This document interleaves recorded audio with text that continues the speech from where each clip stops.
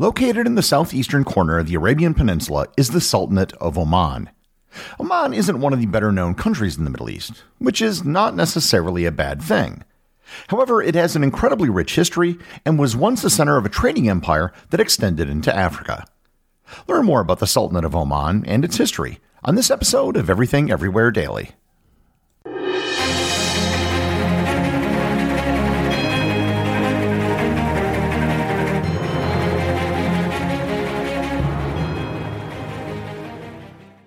This episode is sponsored by Heaven Hill Bottled & Bond Bourbon. I recently had the chance to try Heaven Hill Bottled & Bond, and I can attest to its exceptional aromas with hints of caramel and vanilla intertwining with its oakiness, which provide a well-rounded flavor profile. Taking a sip is akin to experiencing a piece of bourbon history firsthand. Heaven Hill Distillery may be America's most quintessential bourbon distillery. Established in 1935 after the end of Prohibition, the distillery was established by the Shapira family and has remained a family-owned distillery to this day. In 1897, Congress passed the Bottled in Bond Act, which set forth strict rules for any bourbon labeled Bottled in Bond. Heaven Hill Bottled in Bond Bourbon goes beyond the stringent requirements of the law by aging its bourbon for 7 years, not 4. The end result is a gold medal-winning bourbon that truly stands out. Available nationally, look for a bottle at your local store. Heaven Hill Bottled in Bond. Heaven Hill reminds you, think wisely, drink wisely. Hey everyone, this is Gary. If you're listening to this podcast, you clearly are someone who likes to learn every day. And if you want to add a little more learning into your everyday routine, check out TED Talks Daily, the podcast that brings you a new TED Talk every weekday.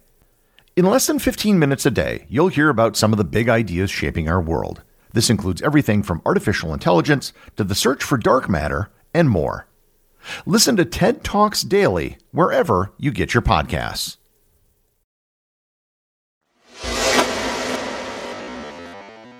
I'm guessing for most of you, if you're familiar with the country of Oman, it's because you've heard the name or you've seen it on a map. Compared to other nations along the Persian Gulf, there are very few news stories about Oman. It isn't as sexy and modern as Dubai. It doesn't have the money of Qatar or Abu Dhabi. It doesn't have the oil resources of Saudi Arabia. And there haven't been conflicts fought there in recent memory as with Yemen or Kuwait. Yet for myself and other people I know who have visited, Oman is actually my favorite country in the region. So for those of you who aren't familiar with Oman, let me briefly describe where it is. The majority of Oman is in the southeastern corner of the Arabian Peninsula. By sea, it borders the Gulf of Oman, which sits between Oman and Iran, as well as the Arabian Sea, which is part of the Indian Ocean. In the southwest, it borders Yemen, and in the northwest, it borders the United Arab Emirates. Its interior borders Saudi Arabia in the vast desert and dune fields of the Empty Quarter. That describes most of Oman.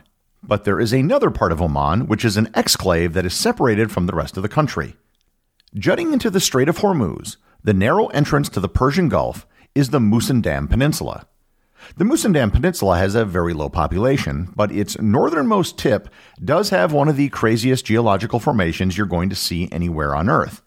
If you look at it on a map, it looks like a fractal pattern that you would see generated by a computer. It also is another very odd exclave known as Mada that's totally surrounded by the United Arab Emirates. That in and of itself isn't that strange, but within that exclave is an exclave of the United Arab Emirates, making it an exclave with an enclave. It's something that only geography nerds will probably get excited over. The history of Oman goes back much further than most countries can claim. Given the proximity of Oman to Africa, the earliest evidence of humans in the region goes back over 100,000 years. During the last ice age, the lower sea levels would have allowed people to walk or easily cross the Straits of Bab el-Mandab, where today Yemen is only about 20 kilometers from the African nation of Djibouti. While it was never in the heart of any ancient civilization, it was on the periphery of several of them. Its location gave it access to many of the great civilizations of antiquity. It was part of the Persian Achaemenid and Sassanid empires. It regularly traded with Nubia, Egypt, the Indus Valley, Phoenicia, Greece, and Rome. The product for which it was most famous and for which there was great demand was frankincense. Frankincense is an aromatic tree resin that is used in perfumes and incense. Today, the Land of Frankincense UNESCO World Heritage Site in Oman honors the frankincense trade that emanated from Oman for centuries. About 2,000 years ago, nomadic Arab Bedouins began to settle in the lush region along the coast. This was a process that took centuries, and some came from what is today Yemen, and others came from the north along the coast of the Persian Gulf. The origin of the word Oman isn't known for sure. It could be a reference to an ancient Arabic word for settled, as opposed to the Bedouins who were nomadic. It could also refer to the founder of a city in the area, or it may have Persian origins. Given its location on the Arabian Peninsula, it should come as no surprise that it was one of the first places in the world to have converted to Islam. The process of converting to Islam began during the life of the Prophet Muhammad as early as the year 630. The predominant branch of Islam which developed there and is still the majority in the country today is known as Ibadi Islam. Ibadiism is sometimes considered a third branch of Islam alongside Sunni and Shia Islam.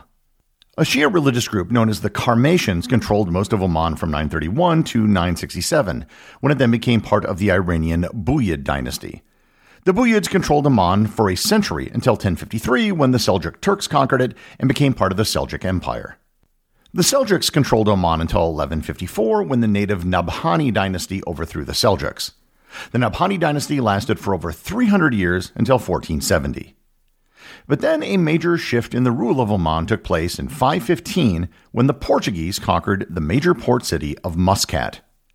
After Vasco da Gama had rounded Africa, the Portuguese began using this route to establish trade with India in the Far East.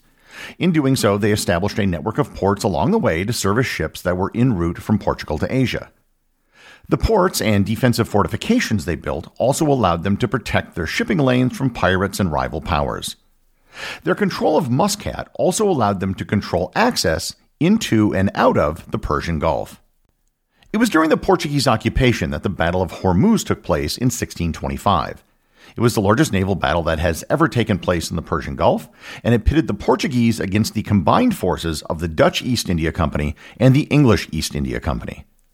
While the battle on the sea was a draw, it ultimately resulted in a loss of power for Portugal in the region. Portugal held Muscat until 1650, when the Yoruba dynasty seized Oman. The Yoruba was an indigenous Ibadi dynasty founded by the Imam Nasser bin Murshid el-Ya'arubi. It was the rise of the Yoruba dynasty that began the Omani Empire. The Omani Empire isn't the best-known empire in world history. It didn't have an impressive amount of land under its rule like the British or the Mongols. The origin of the empire is usually set in 1692 with the reign of Saif bin Sultan. They conquered Mombasa in what is today Kenya and later Zanzibar in modern Tanzania. They established a trading empire which was based around the Indian Ocean. In addition to ports in East Africa, they also held small amounts of territory along the coast of Persia and modern-day Pakistan. The Omani Empire served as one of the primary conduits for trade from Africa, and from their base in Zanzibar, they became the center of the East African slave and ivory trade. By the end of the 18th century, Sultan bin Ahmad needed an ally to counter the threats from Arabia, African tribes threatening Mombasa, and a possible incursion by Napoleon Bonaparte and the French, who he feared would conquer Muscat on the way to India. They found an ally in the British. The alliance gave the British access to Omani ports and gave the Omanis assistance against their enemies. In 1833, Oman signed a treaty of friendship and trade with the United States. This was notable because it was only the second Islamic country that the United States had signed a treaty with after Morocco, which was actually the first country to recognize the United States. In 1840, a trading vessel from Oman, the El Sultana, arrived in New York, becoming the first Arab ship ever to dock in the New World. In 1856, a secession crisis resulted in a split between the Sultanate of Muscat and Oman and that of the Sultanate of Zanzibar, effectively ending the Omani Empire. With the loss of Zanzibar, the Sultanate of Muscat and Oman became even more reliant on the British, and the British began to exert ever more control over Oman. For most of the late 19th and early 20th centuries, Oman was technically independent, but was in many ways a de facto British colony. The British supported the rule of the sultans in exchange for access to ports and the exclusion of other European powers. In the late 19th century, there was also a split within the country itself. The interior of the country, centered in Nizwa, was ruled by an Ibadi imam, whereas the Sultan ruled Muscat and the coastal areas. This division of the country was codified by the Treaty of Sebes in 1920, which was brokered by the British, who, at that time at least, had no interest in the country's interior. If you ever look at maps from the early 20th century, the country will usually be called Muscat and Oman to reflect this division. Modern Oman can said to begin with the rule of Sultan Sayyid bin Taimur, who came to rule in 1932. While his rule may have marked the start of modern Oman, it can hardly be said that Sayyid bin Taimur was himself modern. He was an isolationist and sold off oil rights to the British, although they were initially unable to find any oil deposits. The late 1950s saw many significant changes. In 1954, the Treaty of Sebes was broken by the Sultan when oil was finally discovered in the interior, which at that time was under the control of the Imam. In 1958, the port city of Gwadar was sold to Pakistan, and Britain finally recognized Oman as an independent country. In 1964, the Dhofar province, the southernmost province in Oman, began a Marxist and nationalistic revolt against the Sultanate. The country underwent a major change in 1970 when the Sultan's son, Qaboos bin Said, led a coup against his father and took control of the country. Sayyid bin Taimur died in exile in London in 1972 at the age of 62. Qaboos bin Said faced ruling a country that was not yet in the modern world. It suffered from disease, illiteracy, and poverty. He managed to quash the Dhofar rebellion through a combination of strengthening Oman's armed forces and offering amnesty to the rebels. Oman created a national constitution and created a council of ministers representing various tribal groups in the country. Oil and gas production dramatically improved the economy of Oman, but they don't have anywhere near the production of their neighbors.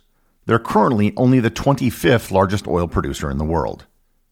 Qaboos bin Said died in January 2020 at the age of 79, having ruled the country for 50 years. His successor as Sultan was his cousin, Haytham bin Tariq al Said.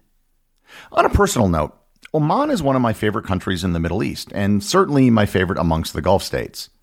I can remember my first time in Oman vividly. I arrived on January 17, 2009, a date I can remember because that evening Oman won the Gulf Cup over the perennial favorite Saudi Arabia. The entire country was celebrating going nuts. I visited the city of Nizwa, about 115 kilometers inland from Muscat, and I later visited the Musandam Peninsula.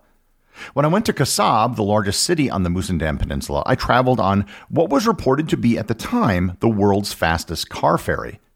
It was indeed very fast, but in the excitement of having the world's fastest car ferry, they forgot to build a way for cars to actually board the ferry.